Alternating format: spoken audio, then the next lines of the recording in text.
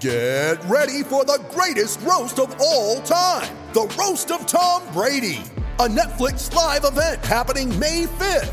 Hosted by Kevin Hart, the 7-time world champion gets his cleats held to the fire by famous friends and frenemies on an unforgettable night where everything is fair game. Tune in on May 5th at 5 p.m. Pacific time for the Roast of Tom Brady, live only on Netflix.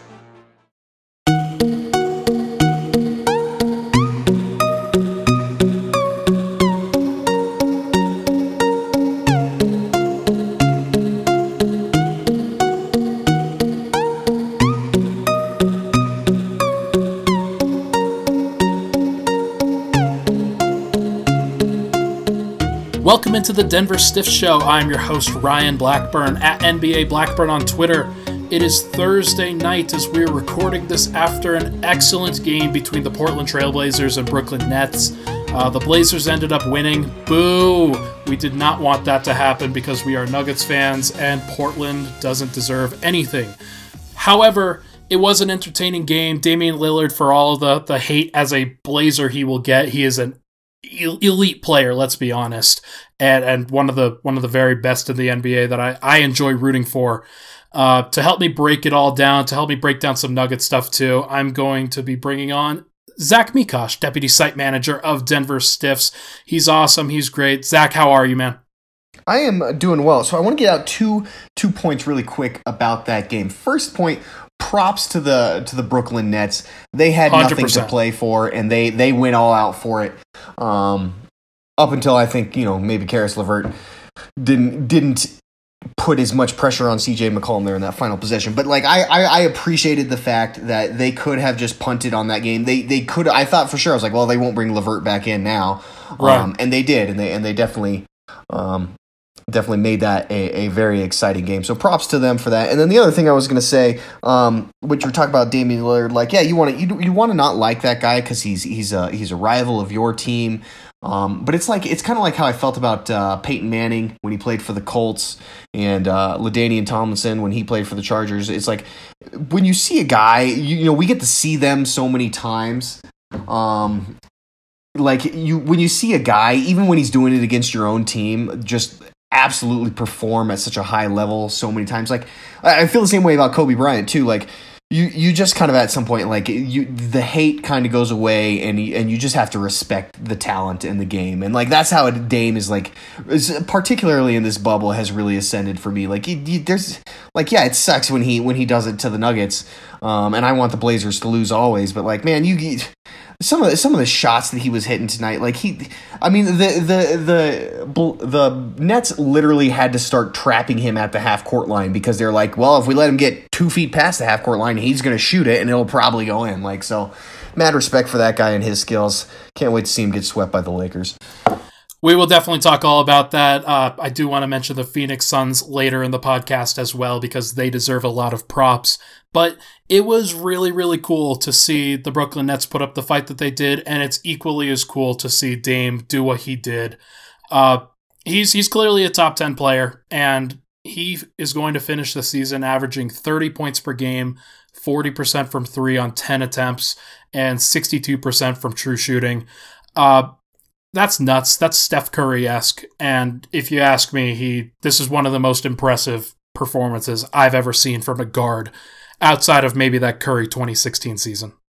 Yeah. I remember watching Michael Jordan. So since then, right, I'll say right. That. Yeah, for sure. And it's certainly in the 20 teens, right? There's, obviously we had Steph Curry when I think of guards in the 20 teens, Steph Curry is probably the first one that comes to mind. James Harden, another one, but Damian Lillard right up there. And you said top 10, and I started thinking, well, is he top 5? And I think your debate kind of gets into, basically is where do you put Damian Lillard versus James Harden? Because you're probably obviously LeBron and Giannis, Steph. And KD, even though he's been out, I think those guys are all pretty much. It's hard to argue any of them are not top 5 players. But then that 5th spot, is it Damian Lillard? Is it James Harden? Is it Anthony Davis? There's a lot of different ways you can go there, but I think Dame is absolutely in that conversation. It's very possible, and here's my take on KD. I want to see him prove it before I put him back into any top 10 conversations, because an Achilles injury is just no joke, and I would really struggle with that. And I think there's just such a likelihood that he is never the same player that he was. And that's too bad, because he was excellent. And you're right, that version of KD that we last saw, top 3, top maybe 1 player. Right. So I do acknowledge that. With regard to Dame, there seems to be this tier that outside of the top 3 of LeBron, Giannis, and Kawhi, you've got Harden. So I forgot Kawhi. You've got Harden, you've got Steph, you've got Dame, you've got Anthony Davis, you've got Luka Doncic, who I think is approaching that. You've got Nikola Jokic, who I think is approaching that. And I think it really just is a coagulation of talent up there. But I think if your preference is to put Dame up there, props to you. That's perfectly fine. If your preference is to put Jokic up there, props to you. I think that's a very justifiable decision given what he did in the playoffs last year and is likely to do in the playoffs this year. But I think you could really go any which way with a lot of the talent. It really just goes to show there is so much talent in this league right now. It is unbelievable that this player, this guy, this potentially top 5 player had to fight his way into the bubble and outrank the 8-0 Suns in order to just get into a playoff game against the Grizzlies. Right. Yeah, I mean it's been an incredible run. They're going to do a seeding MVP, right? Seeding games MVP. Yeah, they're gonna do awards. They're gonna do a seeding games MVP. They're gonna do an all bubble team. I'm not sure beyond that. I think they'll do a coach of the year or a coach of the bubble, which is automatically going to Monty Williams.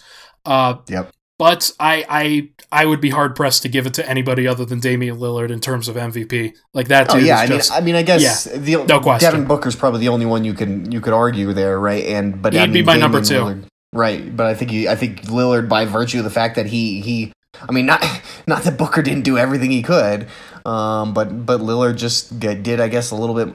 It's tough though, right? Here's where I'm at with it, because Booker did everything he had to do. He got his team to 8-0, and he made a game-winning shot over Kawhi Leonard and Paul George. Like, that's great. Hey, you did awesome, dude. I can't fault you for anything you've done. Lillard had less to work with because the Suns, secretly, actually pretty talented. The Blazers, not so much. Yusuf Nurkic and DeAndre Ayton are comparable now. CJ McCollum, he's playing with a broken back. Clearly not like exactly the CJ McCollum that took out the Nuggets in the playoffs last year. Other than that, like, who is the 4th best player on the Blazers right now? It was probably Gary Trent for most of the year. Carmelo is a good shout. He was actually really good, and he did make a clutch shot in the bubble. He's made several clutch shots in the bubble, but he made a clutch shot in this game as well. But hey, I mean, Carmelo's your 4th best player. Gary Trent is your 5th best player. Like, that's not exactly elite talent. Yeah, not exactly barn burners. Yeah, so we'll see how it all boils out. But I really do think that Dame, he's bubble MVP, definitely, no questions asked. Bubble rookie of the bubble, which I don't know if they're actually going to do. It's definitely Michael Porter Jr. That was pretty clear. Ja Morant was supposed to be a competitor for that, and he was pretty good. He'd probably be my runner-up. Zion Williamson was supposed to take it. He disappeared off the face of the planet and looks awful. That's something that we're going to be able to talk about for a long time if these directions and these trajectories look the same. Because Michael Porter Jr. looks like an all-star as soon as next year. Zion Williamson, I'm not sure. Yeah, well, and what's interesting is, I mean, Zion, he said it, I think today, like, he says, I got to get my body where it needs to be. And, like, that's really it with Zion, I think, more than anything. Like, dude's got to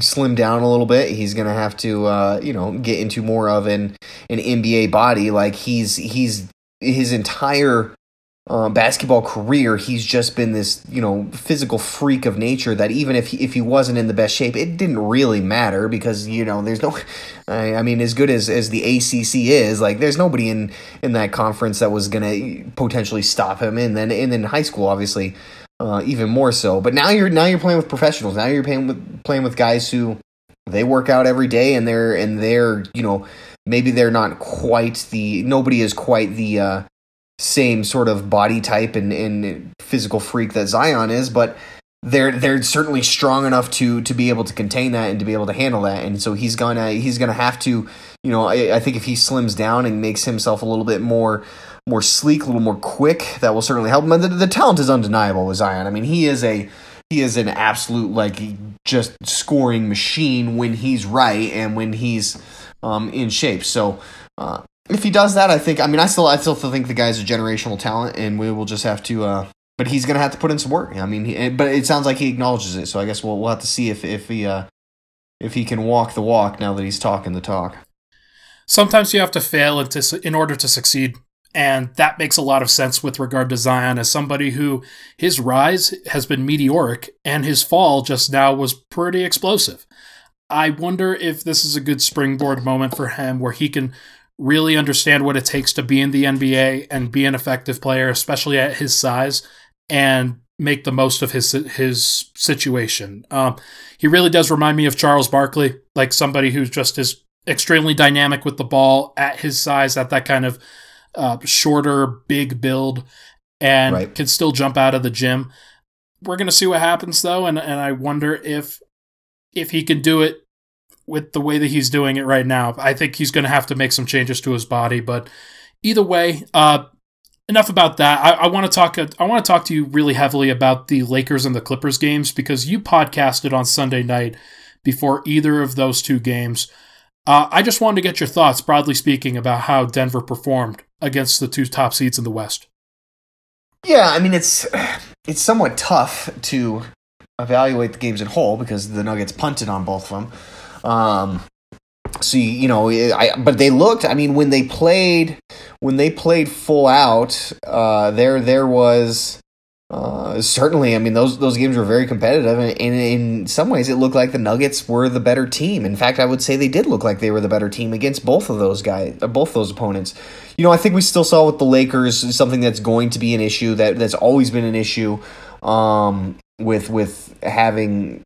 Particular now with Paul Millsap and Jokic as your starting front court, is that when you get these two athletic bigs next to each other, the Nuggets really struggle to keep them off the glass. They struggle to find more openings in the paint for their guys on offense, and it's something I think about like with the Jazz last year. How much the Nuggets struggled because they had Derek Favors playing next to Rudy Gobert, and we definitely saw that with the Lakers. I think once again, LeBron had a comeback kind of game. He'd been struggling particularly from the outside. I don't know if you can expect him. I think he hit something like 5 threes in that game or something like that. Yeah, I don't think you can necessarily expect him to do that every night against you if you're playing him. So there's a little bit of, I think, of an anomaly there. But he certainly probably looked the best he had looked so far in the bubble in that game, and that's. It definitely highlights that even though you've got some length on the wings now with Torrey Craig and Michael Porter Jr., you're still going to struggle to contain these ultra-talented, bigger wings because Torrey Craig is still giving up some size. And, well, I think Michael Porter Jr. has looked better on defense in the bubble. Certainly he's not anywhere close to a level of being able to contain a guy like that. So I think there you saw some of the cracks that we've always known are there with the Lakers, but at the same time, I think the Lakers clearly, like every team that has played the Nuggets in the bubble, they don't quite know how they're going to stop Michael Porter Jr.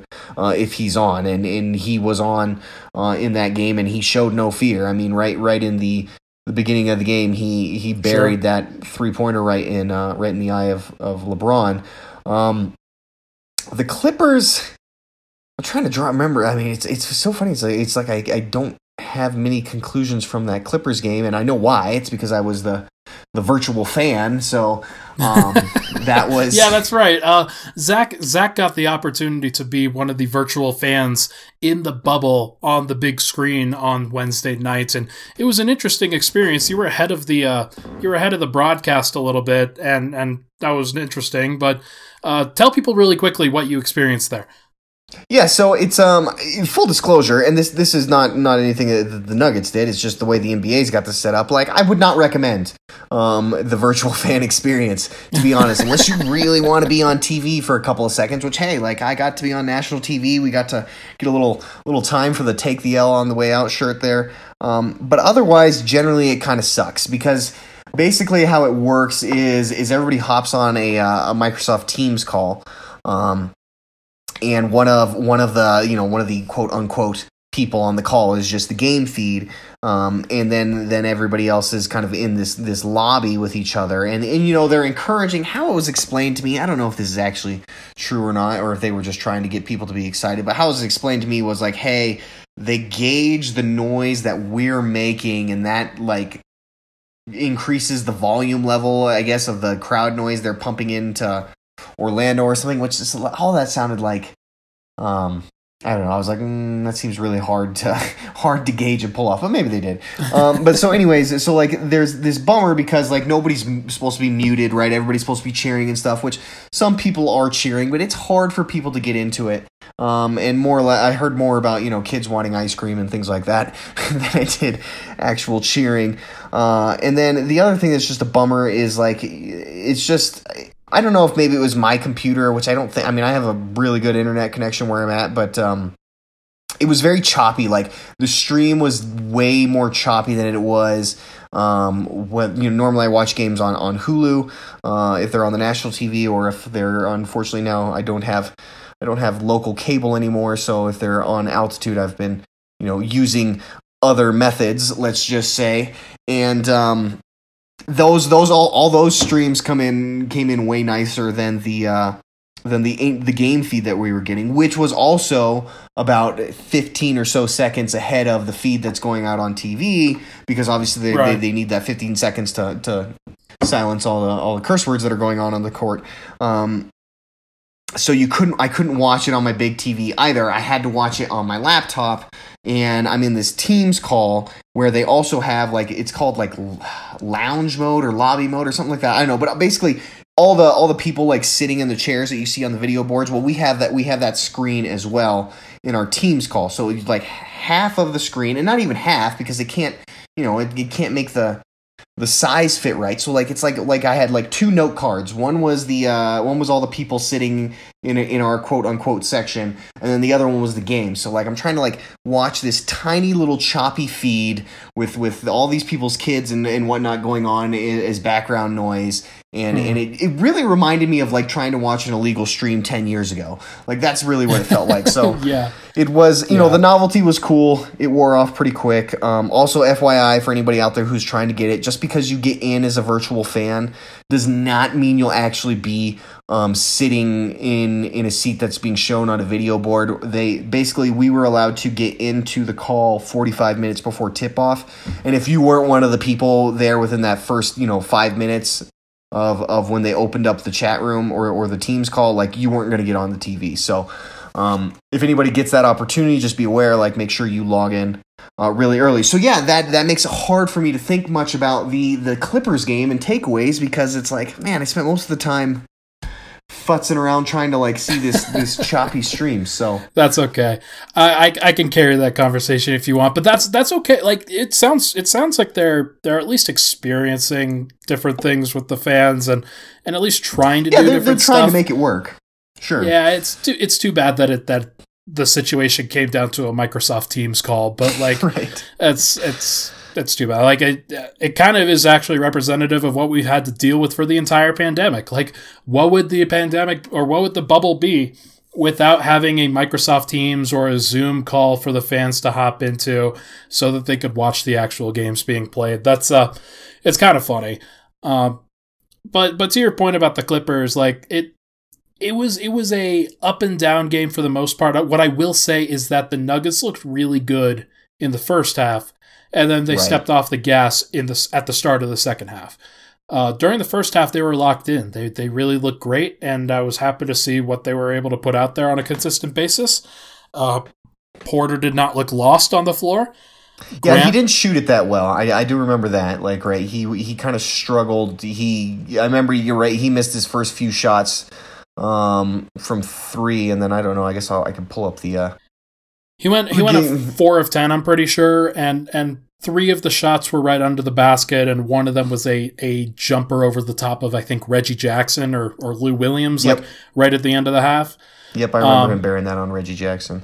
But he was like, so in that situation, he makes a lot of sense. He if he's going to hit his threes, then that performance looks even better. But he didn't. So another thing that I do remember was Jeremy Grant was phenomenal in that game, and kind of carried them for big stretches and looked fantastic. So that was another nice thing to see. He's played really great in the bubble in general. It'll be interesting to see if they stick with Paul Millsap as the starter, or if they go with Grant. And I think even if they do stick with Millsap as the starter, it's going to be one of those scenarios where you probably see Millsap limited to about 20-25 minutes and Grant playing closer to 30. I hope Millsap's able to play more. Like he's very important to the team defensive construct of this team, but he in a lot of these situations, I think over the course of the Utah game, the LA game, the Lakers game, and the Clippers game, looked like he was either outmatched physically by a guy like Davis or wasn't quick enough to the perimeter against Utah and the Clippers. That's a problem. That's if you have him in the starting lineup against a lot of those teams, like you don't want to start those games down 12-6 and have to call a timeout every time. Like it's kind of tough to hear about, but I really do think that Grant is making a case as the fourth best player of this group right now. Jokic is always going to be the best guy, and Murray and Porter are going to take turns looking like the second best guy, and the other will be the third. But Grant, he really does look like the fourth best player on this team right now, and I don't think it's that close.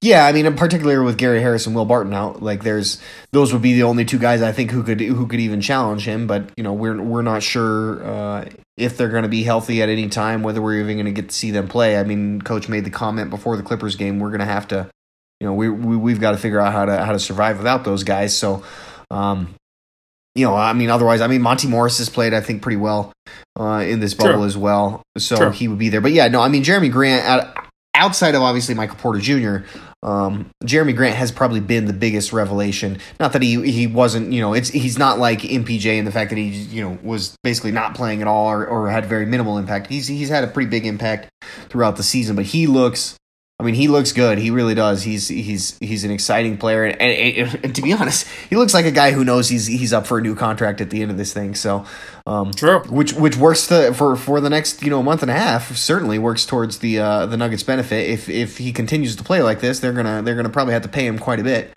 to keep him. But like honestly, like you look at him next to Michael Porter Jr. with Jokic, the Nuggets have gone to that a lot in the bubble, and it's looked really good. Like that looks like the future of this team in terms of the front court. Was just going to say, I felt very comfortable before the bubble talking about the Murray, Porter, Grant, Jokic starting lineup and then worrying about the two guard when it comes to it. But after the seeding games, and we'll talk about the last seeding game in the final segment of this, but after these after the first 7 seeding games, we'll say, I feel even more confident about the Murray, Porter, Grant, Jokic group just because of how dynamic they've looked on the offensive side, and they'll eventually lock in defensively. I do feel confident about that. Let me ask you this. I'm going to sidetrack just a bit. Where do you at on Bol as in terms of the future? Like, I think we can all probably agree, like, he's not going to probably play in the playoffs unless... Sure. Maybe. I mean, I could see, but Mason Plumlee has held his own. Mason Plumlee has been what you would expect out of Mason Plumlee. So I don't right, but I don't expect he's one of Malone's whoobies. So I don't expect Bol to take too much of his minutes away, and I would expect in the playoffs, if let's say Barton and Harris are still out, I think you're running with their starting 5. And then you've probably got Plumlee, Grant, and Morris, and that's probably your rotation for the playoffs. Maybe PJ Dozier sneaks in there as well. But I mean, where are you at? I guess in terms of Bol on the field, like, have you seen enough in these seeding games to be like, yeah, that guy is part of this team's future?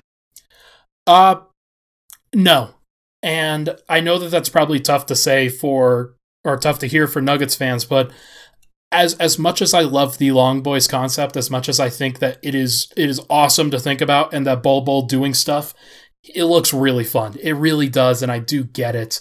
I don't think it's a guarantee that he's in the rotation next year, because I don't know what his position is yet. I think there's as much of a claim that he's a center as he is a small forward. Yeah, I agree. With that skill set and with the potential injury problems that he could have, on top of the injury concerns that Michael Porter Jr. has, you can't be relying on these potentially injury-prone pieces.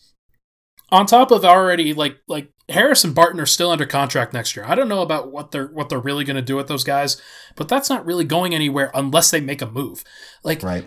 The Nuggets have been impacted by injury. Paul Millsap has been impacted by injury in each of the 3 years of his $90 million contract. I am tired of having to deal with a whole bunch of injuries to key Nuggets personnel, and then having to tell people just when they get healthy, it's going to be fine. And then when the Nuggets get healthy, they actually look worse. Right. I don't know what's going to happen with Bol Bol.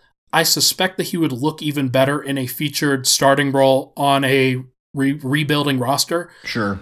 But I don't know if I want to give up on that talent. That dude could be the most talented of any Nugget on the roster. For sure. Yeah, I would say, I don't think you give up on him, and I think you do give him a full NBA deal for next year. But basically, right, with him, what you're hoping is, hey, let's follow the Michael Porter Jr. path, right? He pretty much sat out the first season. Let's see maybe we can bring you along slowly the next season, and in the stretch run of maybe next year, maybe you find a spot for him. I don't know if he's going to explode like MPJ has, but maybe you do find like a spot. I think the thing that is going to be pressing though for the Nuggets is Mason Plumlee is not under contract next year, and so do you believe enough in Bol Bol to be the backup center? And I'm kind of with you. I'm like, that's probably pushing it right now, and I tend to think he's not. I said this in our Slack chat in one of the games. I was like, Bol Bol just does not realize that he's 7'2". Like, the guy, he plays like he's a 7'2" guy, and he plays like a small forward, and that's the good and the bad. Like you see these crazy things, and he's bringing up the ball up the court, and he can handle it. He also doesn't seem to like crash the boards as hard as he could. He doesn't seem to be as good of a rim protector as he could at that. Even though like we've obviously seen him make some crazy blocks, but it's like there's sometimes I feel like he could really be trying more to be that rim protector that the Nuggets generally need, and he just doesn't do it. It's like he doesn't realize, like, dude, if you just jump a little bit here, you can totally swat that guy, or not even swat him. You can just alter a guy's shot simply by standing there and holding your arms. Like, that's one of the things I think they've got to work on with Bol Bol. Is like, man, when you're on defense and you're down there in the paint, just like hold your arms up, and like you'll get a bunch of rebounds that way. And you'll alter a bunch of shots that way, and he doesn't quite seem to fit that mold. Now, he does have the passing ability, I think, to fill that kind of role. The original idea of Mason Plumlee, being that kind of like Jokic light kind of guy, which is a tall ask for anyone to do. So I think Bol can do that, but I don't know that. Yeah, I don't know that he's a center. And the thing is you've got to kind of got to figure out, well, who's your backup center for next season? Are you gonna try and re-up Mason Plumlee? Or are you gonna maybe try and re-up Noah Vonleh? Do you think that guy could be that role? Or are you gonna roll with Bol Bol? Or are you gonna try and find someone from outside? That's, I think, the question they need to answer. Because I don't think he's gonna be taking too many minutes on the wing, given that suddenly now the Nuggets are like stacked on the wings, and they're going to need to figure out, they're going to probably have a hard time finding minutes for all those guys anyways. If I had to predict what happens, I think the following.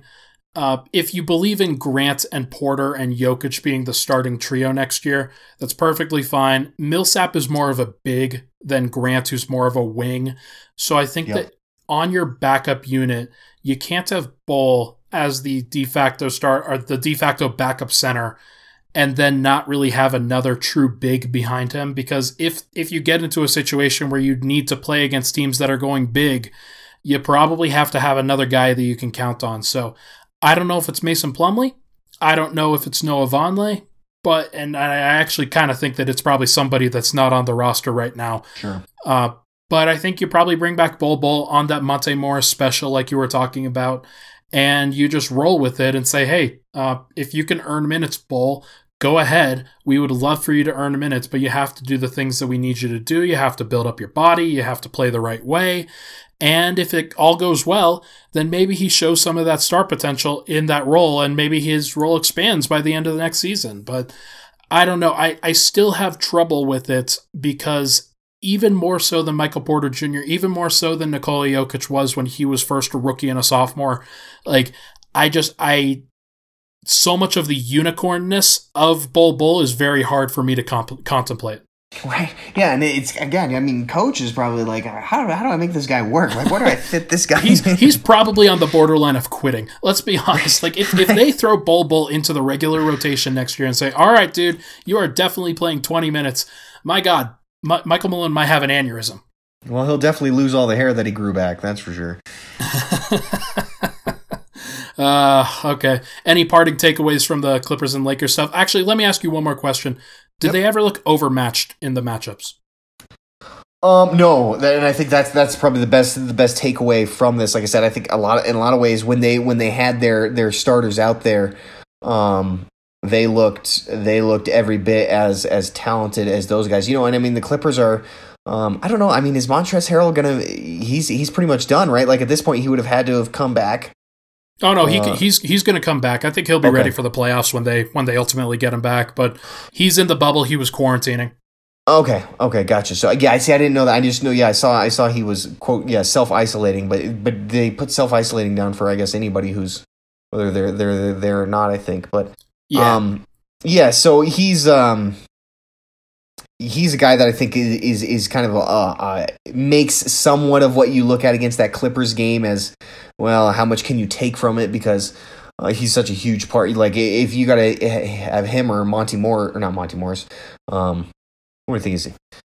Oh gosh, now I can't remember which Morris plays for the Clippers. Marcus. Yeah, right. Because Markieff is out of the league, right? Or does he play for the Pistons? He's on the Lakers right now. Is he? Oh, that's right. Yeah, God, that's right. Keep up with all these guys. The Morrises just keep showing up in weird places. Right. But, you know, obviously if you got Montrezl Harrell out there instead of him, it's a bit different of a game. I mean, so the Nuggets looked outmatched, obviously, in the fourth quarter of that game. But they at that point, like, who cares? And they were obviously done trying anyways. But, yeah, I think in both of those games, I felt like when their starters were out there, when they were engaged, they didn't look overmatched at all. I think so much of that comes down to even though MPJ didn't play that great against the Clippers, like so much of it comes down to him though, right? Because like he is this guy, this just ultra talent that we're seeing, and it's like how do you stop? I mean, it's the same. It sounds crazy to say, and it sounds like it's a hyperbole, but it's the same thing with Kevin Durant. Like, how do you stop a guy who can shoot that good at that height and is so fluid with his movements? Like, you can't. You just hope that he has an off night, and when he's on, as we have seen time and again in this bubble, when he is on, it completely changes the dynamic of this team to where suddenly, you know, you can't even be like, well, we'll just focus on Jokic. And, you know, I think a lot of teams do that right now is, well, we'll focus on Jokic and trying to at least limit Jokic. And if Jamal Murray kills us, then so be it. You can't do that now. Like, Michael Porter Jr. will kill you if you don't focus on him. So with him added into this, like, I don't think they're overmatched by anybody in this league. I agree. I think my primary takeaway from that was that Jokic looked elite. He looked about as good as anybody on the floor. And Murray was guarded by Kawhi, and Porter was guarded by Paul George on many of those possessions. And I didn't think either of them looked overmatched on that end. So that's great to see. It's just, I don't know, whether they can defend Kawhi and Paul George well enough in the bubble remains to be seen. I think having Gary Harris back to guard Lou Williams off the bench would be great. If that doesn't happen, then I think the Nuggets probably lose, and they probably go down in like 6 games. But we'll see. We'll just have to wait and see what happens. I feel good. I came away from both of those games feeling good about Denver's chances. For sure, I'm with you on that. All right, let's take a quick break. When we come back, we are going to get into some of the playoff races, talk about some of the stuff that's happened in the East, and then break down in more depth the Western Conference. We'll be right back. With threats to our nation waiting around every corner, adaptability is more important than ever. When conditions change without notice, Quick strategic thinking is crucial, and with obstacles consistently impending, determination is essential in overcoming them. It's this willingness, decisiveness, and resilience that sets Marines apart. With our fighting spirit, we don't just fight battles, we win them. Marines are the constant our nation counts on to fight the unknown, and through adaptable problem solving, we do just that. Learn more at marines.com.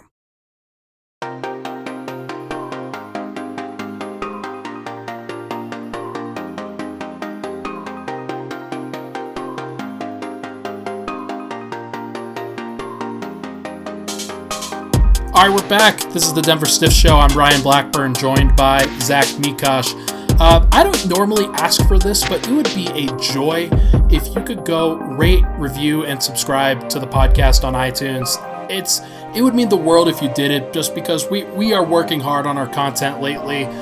We even had an episode of The Dig come out yesterday, so it was a lot of good stuff coming on with this Denver Stiff Show, with Nuggets Numbers, with The Dig, with the Pickaxe Podcast, of course.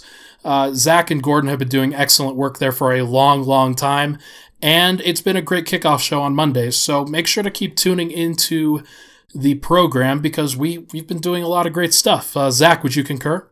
I would concur. I think I've been very impressed with our staff across the board. Everybody has really been working hard and doing great work, and I want to say thank you to everybody out there listening and reading. We've definitely also seen a huge uptick in terms of our traffic, which is awesome. I mean, we probably owe the biggest thank you to Michael Porter Jr. for that, but whatever. No.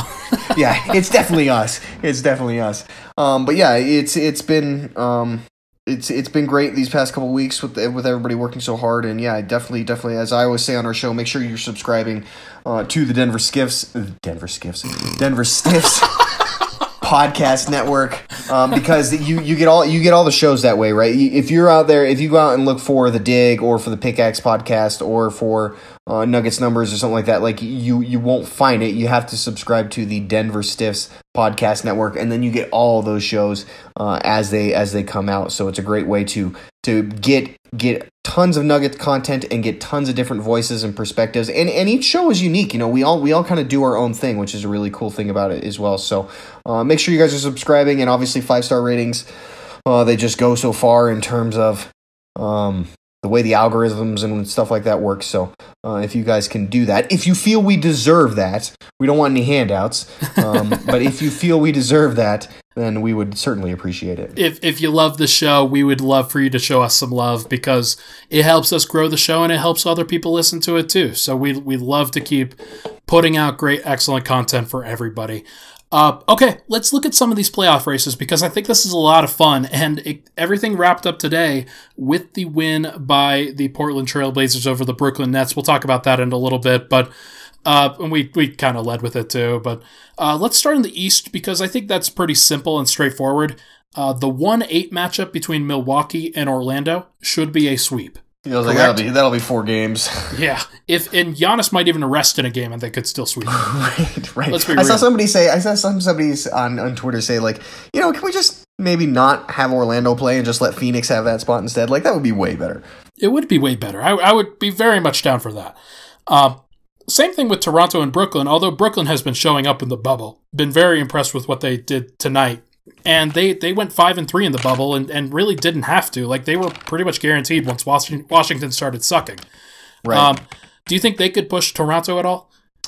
A little bit. I mean, if Karis LeVert plays like he played tonight, like there's that guy's going to be a problem. But and the other thing about Toronto that I look at, and maybe it's unfair, but Toronto reminds you of that team. Of the 2013 Nuggets. How did I know you were going to say that? 100%, no lie. And then like the 2015 Hawks, right, was another team that was kind of like that. Like they're a good collection of talent, but as we see so many times in these playoffs, if you don't have the guy that you can go to in crunch time, and they've got, Kyle Lowry is a very good player. Pascal Siakam is obviously a very good player, and like maybe one of those guys will step up and be the guy, but like, they don't have Kawhi Leonard anymore, and so when you don't have that guy, I think sometimes those are the teams at least you see get prone to upset a lot. I mean, Toronto has played very well in the bubble as well, though. So I think Brooklyn could push them. Maybe it goes 6, but ultimately I think Toronto comes away with the victory there. I think you're probably right. No real need to add to that conversation. I think it's a very boring series, and those two series actually got the majority of the NBA TV matchups, which I think is fascinating. The Nuggets didn't get a single one. Do you think because the Nuggets, they didn't get a single, there is one, we do have one TBD. That is true, and that's probably, let's be honest, I do understand that's probably where it's going to go. Right, yeah, they're like, maybe some other people get eliminated. If there are some other sweeps, maybe they'll sneak that one in. Do you think that the Nuggets, because they have, the thing that is a bummer, as they play a bunch of afternoon games, I wondered, though, I was like, did they do that because they know there's going to be a large following from Serbia, and so they were like, let's make it a little bit easier for these guys to watch the game, so it's not coming on at 2 a.m? I hope so. I think that's kind of cool. I would be more than happy if that was the case. It's kind of tough for the people that are in the States, but for the people that are in Serbia, this is kind of it's a late night affair at that point, but it's still enjoyable, and I hope that they get to enjoy that on a consistent basis, because that's game 1, but game 2 and 3 I'm pretty sure are at the next time slot, which I think is 2 p.m. here. 2 p.m. Mountain. Yeah. And then I think it's like 9:30 Serbian time, but I could be wrong. Not 9:30. It would be 9 or 10 or whatnot. But I don't know. It's a good thought. I hadn't really thought of it before. Let me see. I'm gonna read some quick. So it's 6. So they are technically, what are they? 8 hours in front of us. Technically. So yeah. So they're the 2 o'clock games are like a 10 o'clock at night game for them, and then that 11:30 a.m. game, that's like primetime Serbia. So that's kind of cool. Like that they're going to get game 1, in primetime. Good for them. Good for Serbia, and honestly, it could be France as well. Yeah, France with Rudy Gobert. That's a good point. And then they're Australia is going to be. Well, actually, Australia might because it'll it's no. So since I did live in New Zealand for a little bit. Don't mean to offend any Aussies. Yes, I know they're different places, but they're similar time zones is what I'm getting at. I think they're like, it's like they're 6 hours behind us, but it's actually that they're 18 hours like ahead of us. Oh yeah, so let's do that math. If it was a 2 p.m. and they're 6 hours they're behind, early morning games. Yeah, then that's a. Oh God! That's right. I remember 8 watching 8 a.m. Yeah, 8 a.m. That's right. I remember watching the Super Bowl and getting drunk at like 10 in the morning over there in New Zealand. Let's be honest. Trying to explain to my Kiwi friends how football works. I love it. That the Toronto and Brooklyn series is not going to go that long. Boston and Philly. Where are you at with Philly right now? With the injuries, it's I guess I haven't seen how long Embiid or if that was serious with him. He's healthy. He'll be good enough. Okay. Yeah, but Ben Simmons, right? We don't know. Is that the? Oh no, he's out. He's out. Right, that's right. He had surgery, right? And he's basically done, or is going to get surgery. Yeah. So that's obviously a huge factor in it. So you would assume that Boston is going to prevail there. I haven't really kept up with Boston in the bubble. I assume they've been all right. They've been good. They've been their point differential's good. And Tatum started off really poorly, but has since been very, very good.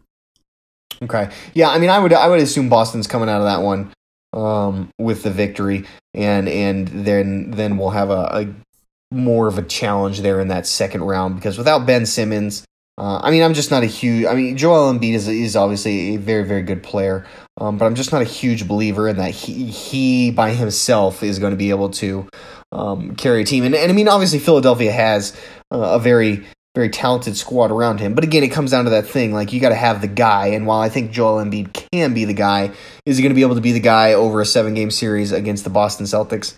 Probably not. Granted, Boston doesn't have a lot to throw at him at the center position. They got the guy who will do whatever it freaking takes. Enes Kanter.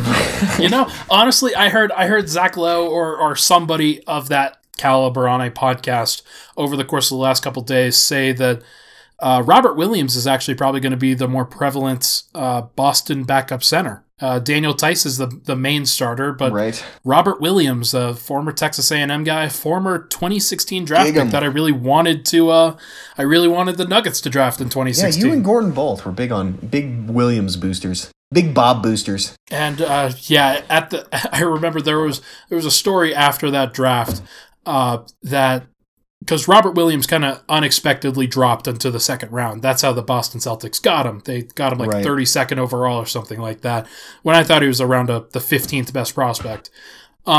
He dropped, and one of the reasons why they call him the Time Lord in there is because he was immediately late to his press conference for being a draftee. The next day, they had no idea where he was. Yep. They had it was one of the bigger stories that came out of that draft, was that they had literally no idea where he was, and I think that's why they call him the Time Lord. That's funny. Yeah, when you bring that up now, I do remember that. And that was why he dropped, was kind of maturity sort of issues, if I remember right. I love it. I think the Jokic is greater than Embiid take is pretty standard now, but the Porter is greater than Tatum take. It hasn't quite taken hold yet, but I just want to plant that little seed into people when Porter looks like how Tatum looked like in his first year against LeBron James, when Tatum played him as a rookie and pushed the Cavaliers to 7. Yeah, I mean, in a lot of ways, the very similar games there, and so when you look at Porter versus Tatum, in a lot of ways, you could look at, well, they could be similar guys, but Porter's got 2 inches on him, so that makes a bit of, maybe even 2 more. Yeah, no, he's listed as 6'8", and I think Porter's 6'10", maybe Porter's 6'11", but yeah, I mean, you're potentially getting just a bigger version of Jason Tatum, which just makes it that much more difficult. Which is cool. It's great that the Nuggets have both of those guys, and they also have Jamal Murray, who I think is going to be an all-star. So that's great. Okay, Miami versus Indiana. Does the Jimmy Butler, TJ Warren beef interest you at all in any way? I don't care. No, yeah, me neither. It's not a fake beef, because those guys are both, they're that type of guy, right? Like, where they get into these silly beefs with each other and they take it very seriously. But no, I don't. I understand TJ Warren has played outstanding in the bubble, but let's be honest, it's TJ freaking Warren. And Jimmy Butler's just, it's an act almost to me at this point with him, and it's just tiring, and I just don't care. I will say this though, I think Miami is a very talented team. I think they're one of the most underrated teams in the NBA right now, and I would expect them to beat the Pacers. Obviously, the Pacers are dealing with some trouble there with Domantas Sabonis is probably not playing it all right with the plantar fasciitis.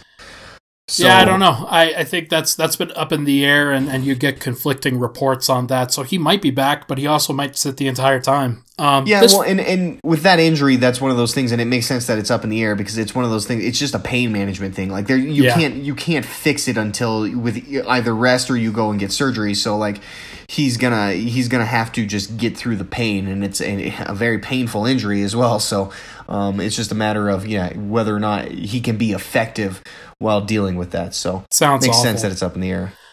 This feels very much like Nuggets versus Jazz in the East, at least from a national coverage perspective. Very like 2 quality teams, don't get me wrong. One of them, Miami, and in our case, Denver, looks like they could be a real challenger to the teams at the top with the talent that they have. But overall, I just don't care that much about this matchup in general. I could see it going either way. If Indiana gets Sabonis back and they look like the team, and Victor Oladipo looks like he's good, then I think that they could win. Yeah, for sure. And that's kind of the bummer about it, I think, with Indiana, is just they just can't, they haven't been able to get healthy for, the better part of 2 seasons now. And it's, if they are all the way healthy, I think they're a sneaky good team, sneakily one of the best teams in the NBA.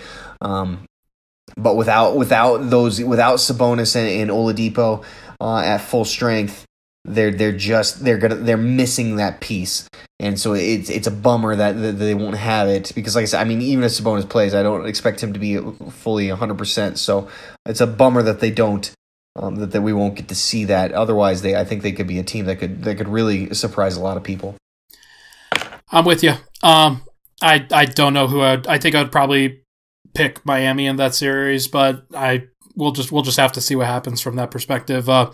Let's move over to the West real quick before we get out of here. And I guess we're gonna table the actually. Oh no, we'll talk about Nuggets Jazz after everything. Yeah, I was like, we should probably talk at least a little bit of Nuggets on this Nuggets podcast. Yeah, I mean maybe so.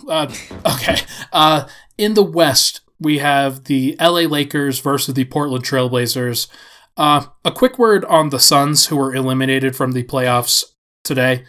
I was wrong about Devin Booker, but also very right. I didn't think that he would reach his level that he had over the past couple of weeks.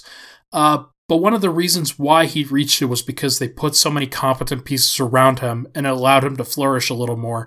They finally got a good coach. They finally got a GM. They signed Ricky Rubio. Development from DeAndre Ayton from year 1 to year 2. A quality wing play from Mikal Bridges, who I wanted badly in 2018. Yeah, I think we all did. And Cam Johnson, who I laughed at the Suns for taking in 2019. Those guys have all been good. They've all been cohesive, and it makes a lot of sense. Their roster makes sense now. It didn't used to. You missed Kelly Oubre, too, who's another. So did they. He didn't play in the bubble. Yeah. So it's in terms of a team, like, it's a bummer that they came up short. But that is a team that you would expect to. I expect them to be right back where they were at again this season. Competing for one of the lower playoff seeds. And taking they in a way somewhat remind me of where Denver was at just a couple seasons ago, right? Like they're finally on that cusp of breaking through, and now they just got to find a way to break into the playoffs. Maybe they won't do it the way Denver did by jumping all the way up to a 2 seed. But they've definitely got a talented squad around them, and I'm with you. Like I definitely the Suns have kind of been a laughing stock for a long time, and I just thought Devin Booker's just a chucker who's out to get fill up his empty stats. Kevin Love wasn't a chucker, but it kind of reminded me of that, right? A guy who just fills up stats on bad teams, right? And they've been much more than that. Like they've been very, very impressive in this bubble, and I think they're going to be a team that. Yeah, is going to be one of those sort of fringe playoff teams, and potentially then will become a perennial playoff team if they continue up their progression. They are definitely a team that is a threat to sign away one of Denver's power forwards, whether it's Jeremy Grant or whether it's Paul Millsap. They could go either direction, and I think both of those guys could be useful to that squad. But I would wonder about that if I were the Nuggets, and so Nuggets fans, keep an eye out for that one, that they could be a threat to pay Jeremy Grant big money, and I could see that really being interesting to Jeremy Grant. Yeah, absolutely. But the thing that really matters from this is that no one other than the Lakers is coming out of the 1-8 matchup. So the Portland Trailblazers and the Memphis Grizzlies are going to match up in the play-in tournament, and whoever wins that play-in tournament is going to get the 8th seed. I would guess it's Portland based off of everything right now. But as great as Damian Lillard keeps showing, the Lakers are just better. They're probably going to sweep them. End of story. Yeah, I mean, you might get a gentleman's sweep where you have a game where Dame just goes off and scores 60 or something like that and pulls out a win. I could see that happening. But yeah, Portland can't defend a paper bag, and so like when you've got LeBron James and Anthony Davis to defend, like they're going to have some serious struggles there, and I would expect that it will be a very quick series. It was really evident in the game tonight that in a must-win game, the Blazers had nobody to stop a 6'7" Caris LeVert. Like nobody. Gary Trent had no chance to stop him, and CJ McCollum just kind of like he was there, but Caris kind of gave way to some of the things that CJ let him do. Like he let him take a jump shot, and Caris, unfortunately, he obliged there. Yeah. I mean, with Gary Trent, I mean, Gary Trent's a good defender. I think he's a really good defender, actually. But what happened? What the problem that he runs into, and that what we saw tonight was he gets himself into foul trouble, and now he can't be as aggressive as he wants to be because he doesn't want to foul out of the game. And when you take that aggression away from a guy like that, a pesky perimeter guy, then he's suddenly much less effective. And so that certainly hurt them. I mean, but outside of him, I mean, like I guess Jusuf Nurkic obviously can be an imposing force down there in the middle of the paint, but I don't know. I mean, he just has never struck me as a guy who is going to be a super great defense. Like, he'll never be a candidate for Defensive Player of the Year, right? Like, he's not that type of center. He's not a guy who's going to rise all tides like a Rudy Gobert is. Right. That's my opinion on him. And Joel Embiid is the same way. Some of these physical presences, I don't think anybody's super scared of challenging Jusuf Nurkic at the rim. Right. But maybe that could be the downfall for a team like the Lakers. Maybe they decide to challenge Nurkic at the rim and he responds. It hasn't worked in the past for Nurkic, and good for him. I think Anthony Davis challenging him at the rim is going to be just fine. I look forward to wishing Jusuf Nurkic a happy autumn.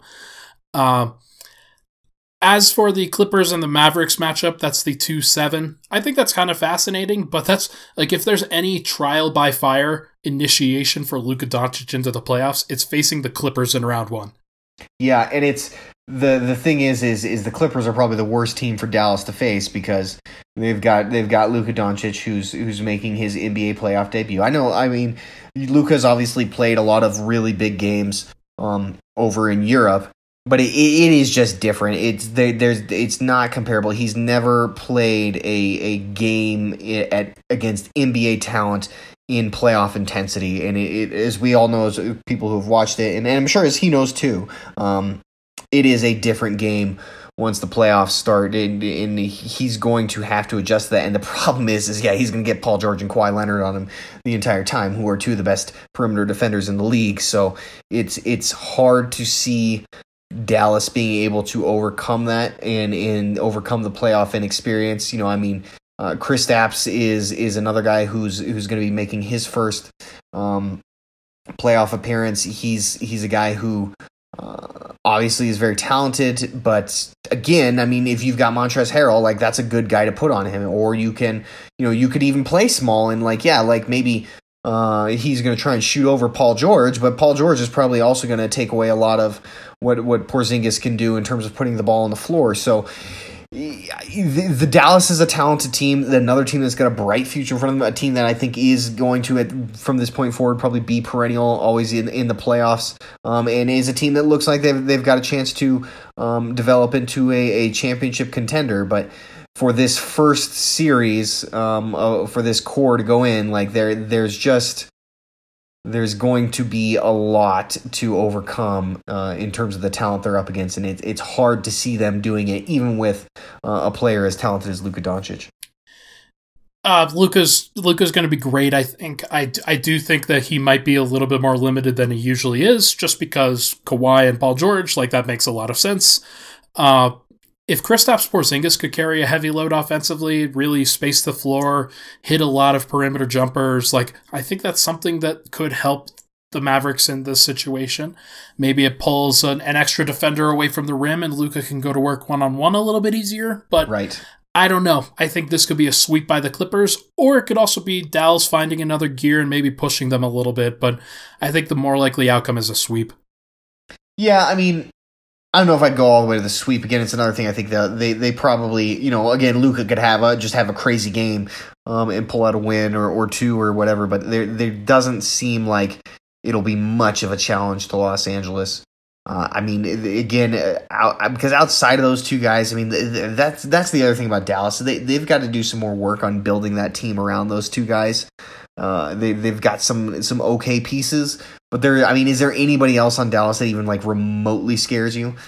They're a Michael Porter Jr. away from looking really good in a playoff series. I think that's probably that's where the Nuggets were last year, and they found their Michael Porter Jr. in the form of Michael Porter Jr. So that's great. The Mavericks, no, I think Tim Hardaway Jr. could be, like, he could get hot sometimes. Yeah, exactly. Tim Hardaway Jr. is like a perfect sixth man.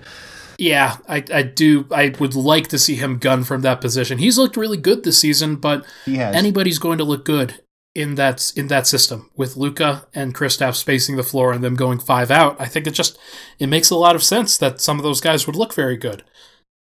It's going to get a lot tougher. Going to get a lot tougher in a playoff series. Okay, let's move to Houston versus OKC before heading into Nuggets Jazz. Houston v OKC. Westbrook is kind of hobbled by a quad injury right now. Does that change your perspective of who you like most in this series? It definitely does. Not totally. I probably man, it's tough. I probably still like Houston, and OKC is a good matchup for them because, yeah, they have Steven Adams, but OKC is another team that wants to play small. Right. And so that's going to work into what Houston's trying to do. These are going to be very high scoring games, and a lot of running it up and down the court, a lot of shooting. In without Russ, it definitely, because Russ is a type of guy who, like, he can really make, whether it's Chris Paul or Shai Gilgeous-Alexander or whoever they put on him. I mean, you would have assumed they would have probably put. I don't know. I mean, would you put Lou? You're probably putting Lou Dort on James Harden. So there's a report earlier, I think it was yesterday or the day before, that Lou Dort has a small injury. Right, and I would say, yeah, that's true. Lou Dort's got some sort of knee injury going on. Well, he got hurt in that game, in the last game they played. So yeah, and I haven't seen whether or not that's that how serious that's going to be. So without him, I actually think that guy is a pretty big part of what OKC does.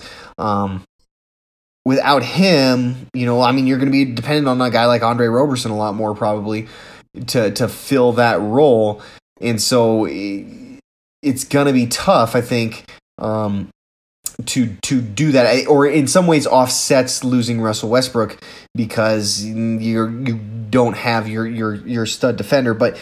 Right. The thing about not having Russ is if you were going to put Lou Dort on James Harden, well, then either Shai Gilgeous-Alexander or Chris Paul is going to have to work a lot harder on defense to contain that guy, which means they're probably not going to be able to do as much on offense. So I think it does affect it in that way. I still like Houston in this series overall, but this one, though, is one that I think could definitely go 7 with Russ out.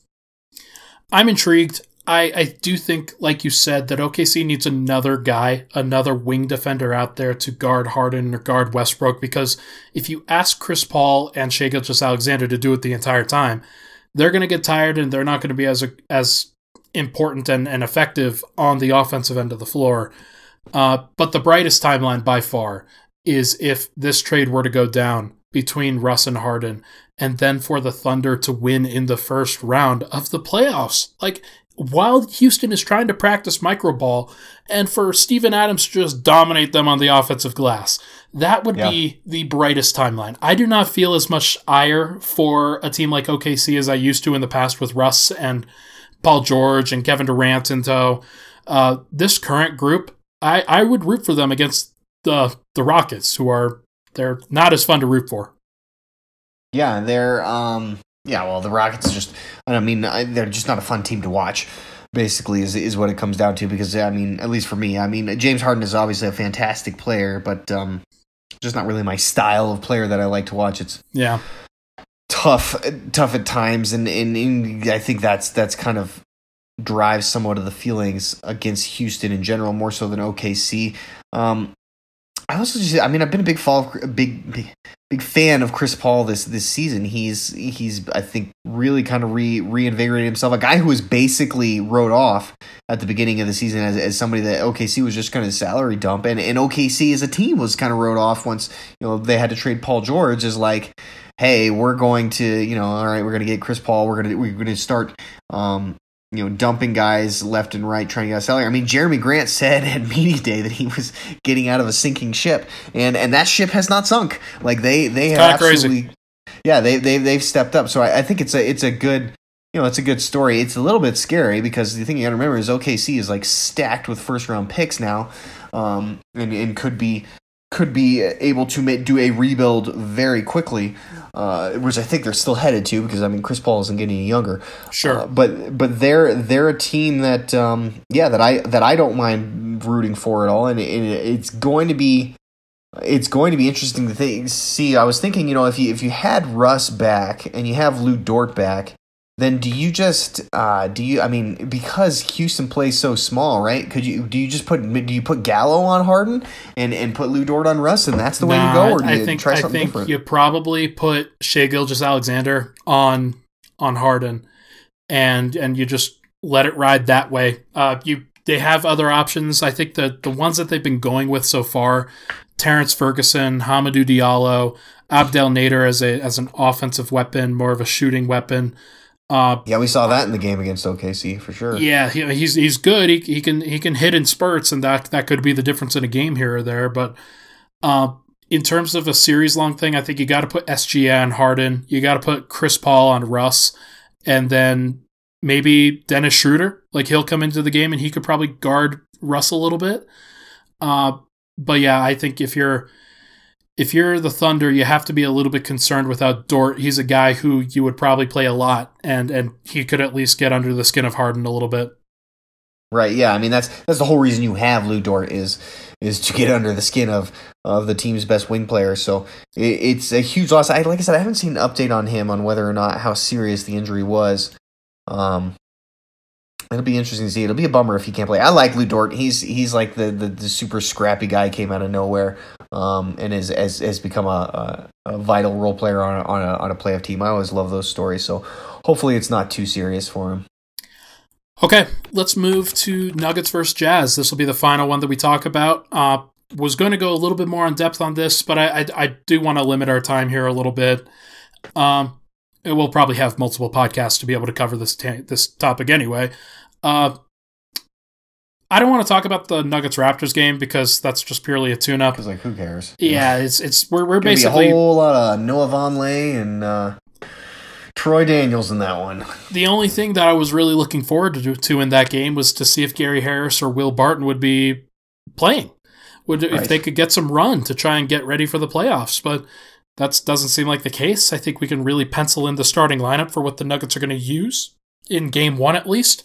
It's going to be Jamal Murray, Torrey Craig, Michael Porter Jr., Paul Millsap, and Nikola Jokic. And to me, that's a little bit dangerous that you're going into the playoffs without Gary Harris, without Will Barton, especially against a team that has Donovan Mitchell, who just cooked the Nuggets in the last time that they faced them. Actually, I won't say that. He scored 35 points on 36 shooting possessions. Let's not be wild here. He just happened to get really hot in the fourth quarter and overtime. But what is the first thing that stands out to you in that matchup? When you hear me say that lineup, when you know who the Jazz have, like, they don't have anybody else. Nobody is going to surprise you. What stands out? I mean, the thing that stands out to me the most is they put Joe Ingles on or you would think that Joe Ingles is going to have to be their answer to Michael Porter Jr. and he's just not. Like, I think there's one. I think Joe Ingles is starting. Age is starting to show there a little bit. But two, he's given up 3-4 inches on the guy, and like they have no one to put on him. So what they're gonna have to do is try to outscore the Nuggets, which is going to be increasingly tough to do because the Nuggets they don't have. Utah is like nobody on them scares me on defense, and what's crazy, that's crazy to say, right? Because they have Rudy Gobert, a guy who's multiple defensive player of the year and is one of the best defenders in the league. Particularly, he's the best defensive center in the league. But Jokic owns him. Like, Jokic has dominated him in every single matchup this season. Like, I mean, Jokic put up a 30-20-20-10 game on him. Like, I'm like not worried whatsoever about that matchup at the center position, and so it's like I don't know where Utah is going to find the stops in crunch time, because Michael Porter Jr., even though he's another guy who's never played in playoffs, like, you just can tell by like the talent and the way he plays. Like, yeah, that's a guy, if we need a bucket in a tight playoff game, like, we can give it to him and he can probably find one.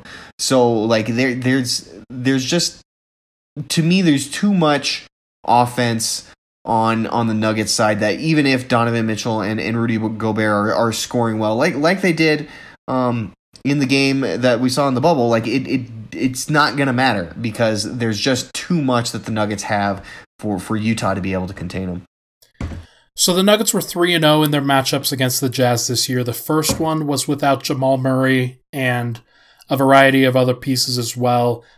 Michael Porter Jr. played in that game. He played off the bench. He excelled in that game. I think he had 12 points, 12 rebounds, was a big plus. He really helped turn the game with Jeremy Grant at center as the backup center. Nikola Jokic he had like 28 points and 10 assists in that game.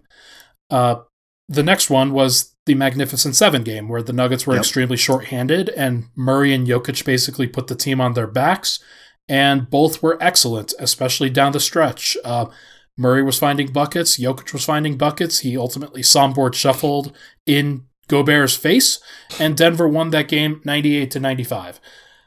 This game was against with all three of them out there, and when all three of them were out there on the floor together, the Nuggets were really good. They found a way to make things work, even in the minutes where in the first half where they didn't look that great. Like overall, when Jokic and Porter and Murray all shared the floor, the Nuggets were excellent.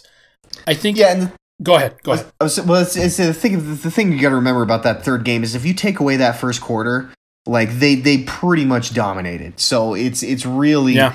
You know, they got way behind early, and then they came back, and after that it was pretty much the Nuggets were given Utah all they could handle. So I even though it was a double overtime game, like it's not one that I would think it gives a perception of being closer than I think it actually was. Who worries you the most when thinking about the Jazz? I mean, it's probably Donovan Mitchell. I'm not a huge Donovan Mitchell booster. I mean, I think he's kind of just he's a guy who shoots a lot. But he's a guy that can, he can, if he gets hot, can win a game pretty much on his own. And the Nuggets, particularly without Gary Harris available, are going to have to rely a lot on Torrey Craig, which means Torrey Craig's going to play big minutes. And, Torrey has not looked, I mean, defensively he's looked fine. Maybe though not as good as he can be. He's struggled sometimes shooting throughout the bubble. He's had some good moments as well, but you're going to have to play Torrey a lot, I think, to keep Donovan Mitchell in check, which means you're going to be keeping other guys off the floor that might be a little bit better for your offense. So right. If Mitchell's on, then I think it makes it a lot harder for the Nuggets. Yeah, I think you're right. I think that's probably the most dangerous player. I think the most dangerous matchup for me is Jordan Clarkson off the bench. I think you can get by. Like, go ahead. No, I was just going to say, I forgot to mention, like, Jordan Clarkson is probably the one who, for not really, logical reasons, but he definitely is the one who probably scares me the most because he seems like he's played great this season, particularly with Utah, and he seems like a guy who could just be that guy who you remember killing you in a series, as we've seen happen to the Nuggets a number of times. He could be the Corey Maggette of this series. Frankly, the Rodney Hood, let's be honest. Yeah, exactly. He strikes me as a guy that if the Nuggets don't contain, they're probably going to lose games. I think the Nuggets can survive if Donovan Mitchell goes off. Like they can survive if he goes off and Rudy Gobert has his efficient game around the glass because he's getting a lot of easy looks. I don't think they can survive if Donovan Mitchell goes off, Rudy Gobert is efficient, and Jordan Clarkson goes off the bench. Like that to me seems like the formula for winning if you are the Jazz. So the Nuggets have to really match up with them. They can't let Jordan Clarkson get hot. You want him to have a bunch of 3 of 10 games or 4 of 15, or where he's has to take these shots because he's required to, because that's the system that they play, but he can't get off good looks. This is where Gary Harris is so valuable, because if the Nuggets are going to use Torrey Craig in their starting lineup, they don't have anybody off the bench that can bother a scoring guard. Yeah, I mean, you're basically relying on PJ Dozier to do that for you, and that's, I mean, PJ's been good in the bubble, but that's not his. He's sort of that like ultra utility knife guy who can do a little bit of everything for you. So yeah, he can play some defense for you, but I mean, just with the way Jordan Clarkson has played, and the guy's going to shoot a bunch of threes. That's something that if PJ's not up to the task, then you're going to be in hot water really quick. So if you don't have Gary Harris. Or even Will Barton. I mean, if you had Will Barton, that'd be another guy you could put on him. Because Barton's at least a smart defender. He may not be the quickest and most agile against guys like that, but he is smart, and he has enough length against a guy like Jordan Clarkson that the looks aren't going to come cleanly. Who's the X factor for the Nuggets? Well, I mean, obviously, if we can't count Michael Porter Jr. as the X Factor, yes, no counting him. He has moved beyond X Factor status. Right. It's Jeremy Grant then, right? It's got to be like that's the guy who's been sort of their X Factor in the bubble, and he. Another guy who's going to tax Joe Ingles, and I was talking to you about this before we got on. Joe Ingles was a negative -24 in that game against the Nuggets, and you brought up it was like that's because Jeremy Grant was killing him, and he put so much pressure on that team who is going to I mean Royce O'Neal is a good player, but he's not. Nobody's game planning for him or sure. wondering how they're going to beat him. So. Jeremy Grant is a guy who can essentially be your sixth man and is essentially your sixth man. And if he's got it going and if he's playing like he's been playing lately, then he's definitely got to be the X factor. I'm going to give you another one. I think it's Torrey Craig. I think that if Torrey Craig shoots well in this series, the Nuggets are almost guaranteed a first round victory. If he doesn't shoot well, it becomes a little bit more cloudy. I still think that the Nuggets roll. I think that they have an opportunity here to make things work. But if the Nuggets are going to be without Gary Harris and Will Barton, then you need somebody on the perimeter who can play some defense. I don't care what people say about Michael Malone's tendencies or his desires for defense, if you will. It matters. It really does. And Torrey Craig being out there, he's bothered Donovan Mitchell a lot in the past. I think he forced him into an 0-for-12 game in Denver one time, like this earlier this year. So that's something that I am worried about. That's something that I'm definitely thinking about when I'm thinking about the Nuggets. Like, if Torrey Craig's going to be out there, and I think he's going to be out there a lot, how can he affect the game? Are you just going to have him brick three-pointers on the offensive end? Is he going to be an effective rebounder and cutter? I think he can be. I think the right thing for the Nuggets is probably when they're posting up Jokic is to put him in the short corner and then the other three guys, Grant, Porter, and Murray, around the perimeter. But I do think that makes a lot of sense for the Nuggets, that if they get a good version of Torrey Craig, things change immediately. Yeah, that is a great point. And we saw last year in the playoffs how they got the good version of Torrey Craig and how much of a difference he made when they inserted him into the starting lineup. So he's a guy who, as a story, Torrey's gonna be scrappy on defense. He's gonna hustle up. He's one of the best guys at hustling up on offensive boards and things like that. You're gonna get that about him, but he's got to keep defenses honest and make them respect the 3-point shot. And if he does that, he becomes a much more valuable player when that shot is fallen. Okay. One more question before we get to predictions. Do you see Harris and Barton playing at all in these series? We were talking about this too before we came on. I was like, it wouldn't surprise me if this is all just like some shadow game that the Nuggets and coach are playing and that these guys are actually going to be healthy and ready to go. But what we were saying is like, well, if that was the case, shadow games be damned. You would want to at least get them some time tomorrow against Toronto, right. And that's not going to happen. So, I tend to think no. I mean, I tend to think because one, I think it's going to be a pretty quick series. I have the Nuggets winning this thing in 5. And so I don't know that you, particularly if you get out in front, like if you win the first 2 games or you go up 3-1, like are you really going to risk how much you're going to really risk those guys when you're very close to winning and you've been winning? So I think the likelihood is no. But if this ends up going long, and we're talking now another 2 weeks or so before it wraps up, then like. Yeah, maybe in a game 6, game 7, you might see one of those guys. I hope so. I really do think that the Nuggets, if they're going to go far in these playoffs, then they need all hands on deck. Like that to me seems like a very standard thing. But if you're relying too heavily on a guy like Torrey Craig, or if Michael Porter Jr. starts feeling the pressure a little bit, then you want to be able to go to a Will Barton or a Gary Harris in those cases and say, hey, we know that you've carried a lot of the burden, but we got you now. We can get you through the rest of this stint or the rest of this game. Because those guys have the capability to be able to do that. I hope that they play. I don't think they're going to play in the Jazz game, in the Jazz series.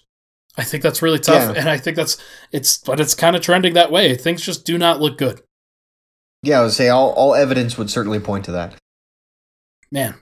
So you say Nuggets in 5 still? Yeah, I just don't see. Utah just doesn't scare me like at all. Like I wanted Dallas because of the playoff inexperience, and I know that you would rather the Nuggets didn't get Dallas, which they didn't, because Luka Doncic is an incredible player. So outside of that, though, outside of Dallas, like the next choice for me was for Utah. I think Utah is. I think Bojan Bogdanovic is a big part of what they did, particularly against Denver. He's hurt Denver a couple times, and not having him and having to have basically give more minutes to Royce O'Neal and then ask a lot more of Joe Ingles. Like there's just not a lot to go there. And then other than Jordan Clarkson, like that bench is not good. Like it's just not. So they can't match the Nuggets on the depth. I don't think they'll have any answer for Michael Porter Jr. I don't think, as I've said, that Rudy Gobert can really do anything to slow down Nikola Jokic. And I just think the Nuggets overall are a better team, and we're going to see it.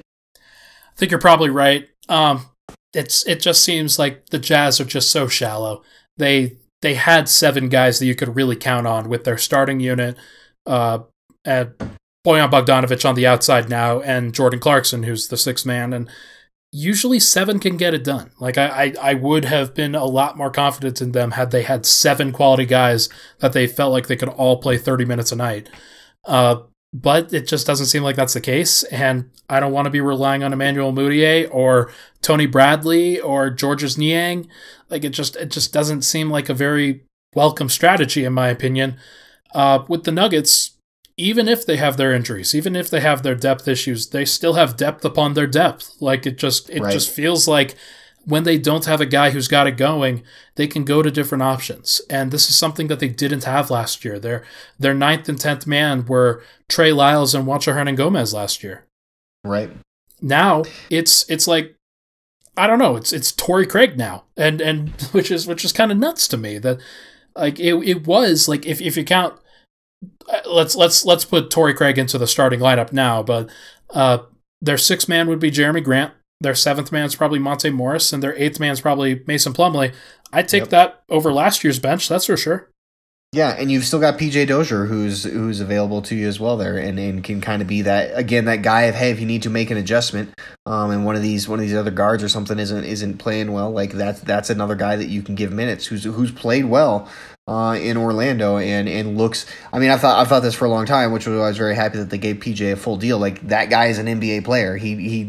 I have no doubt that not only is he an NBA player, but he's a guy who can, be I don't know if he'll ever be a starter in the NBA, but certainly can be a solid role player in a part of a team's rotation, a part of a playoff team's rotation. So, you are starting to get taxed a little bit. We probably want to avoid too much Troy Daniels or Keita Bates-Diop in the playoffs.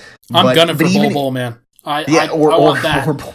Right, but see, that's the thing too. Is like, so those are your next 3, right? After the first 9, if we're counting Harris and Barton out, like, then your next 3 are those 3 guys, and you'd probably not want them to play. You probably don't want to have to rely on those guys. Like, if you need them in a pinch, you don't feel too bad about it either.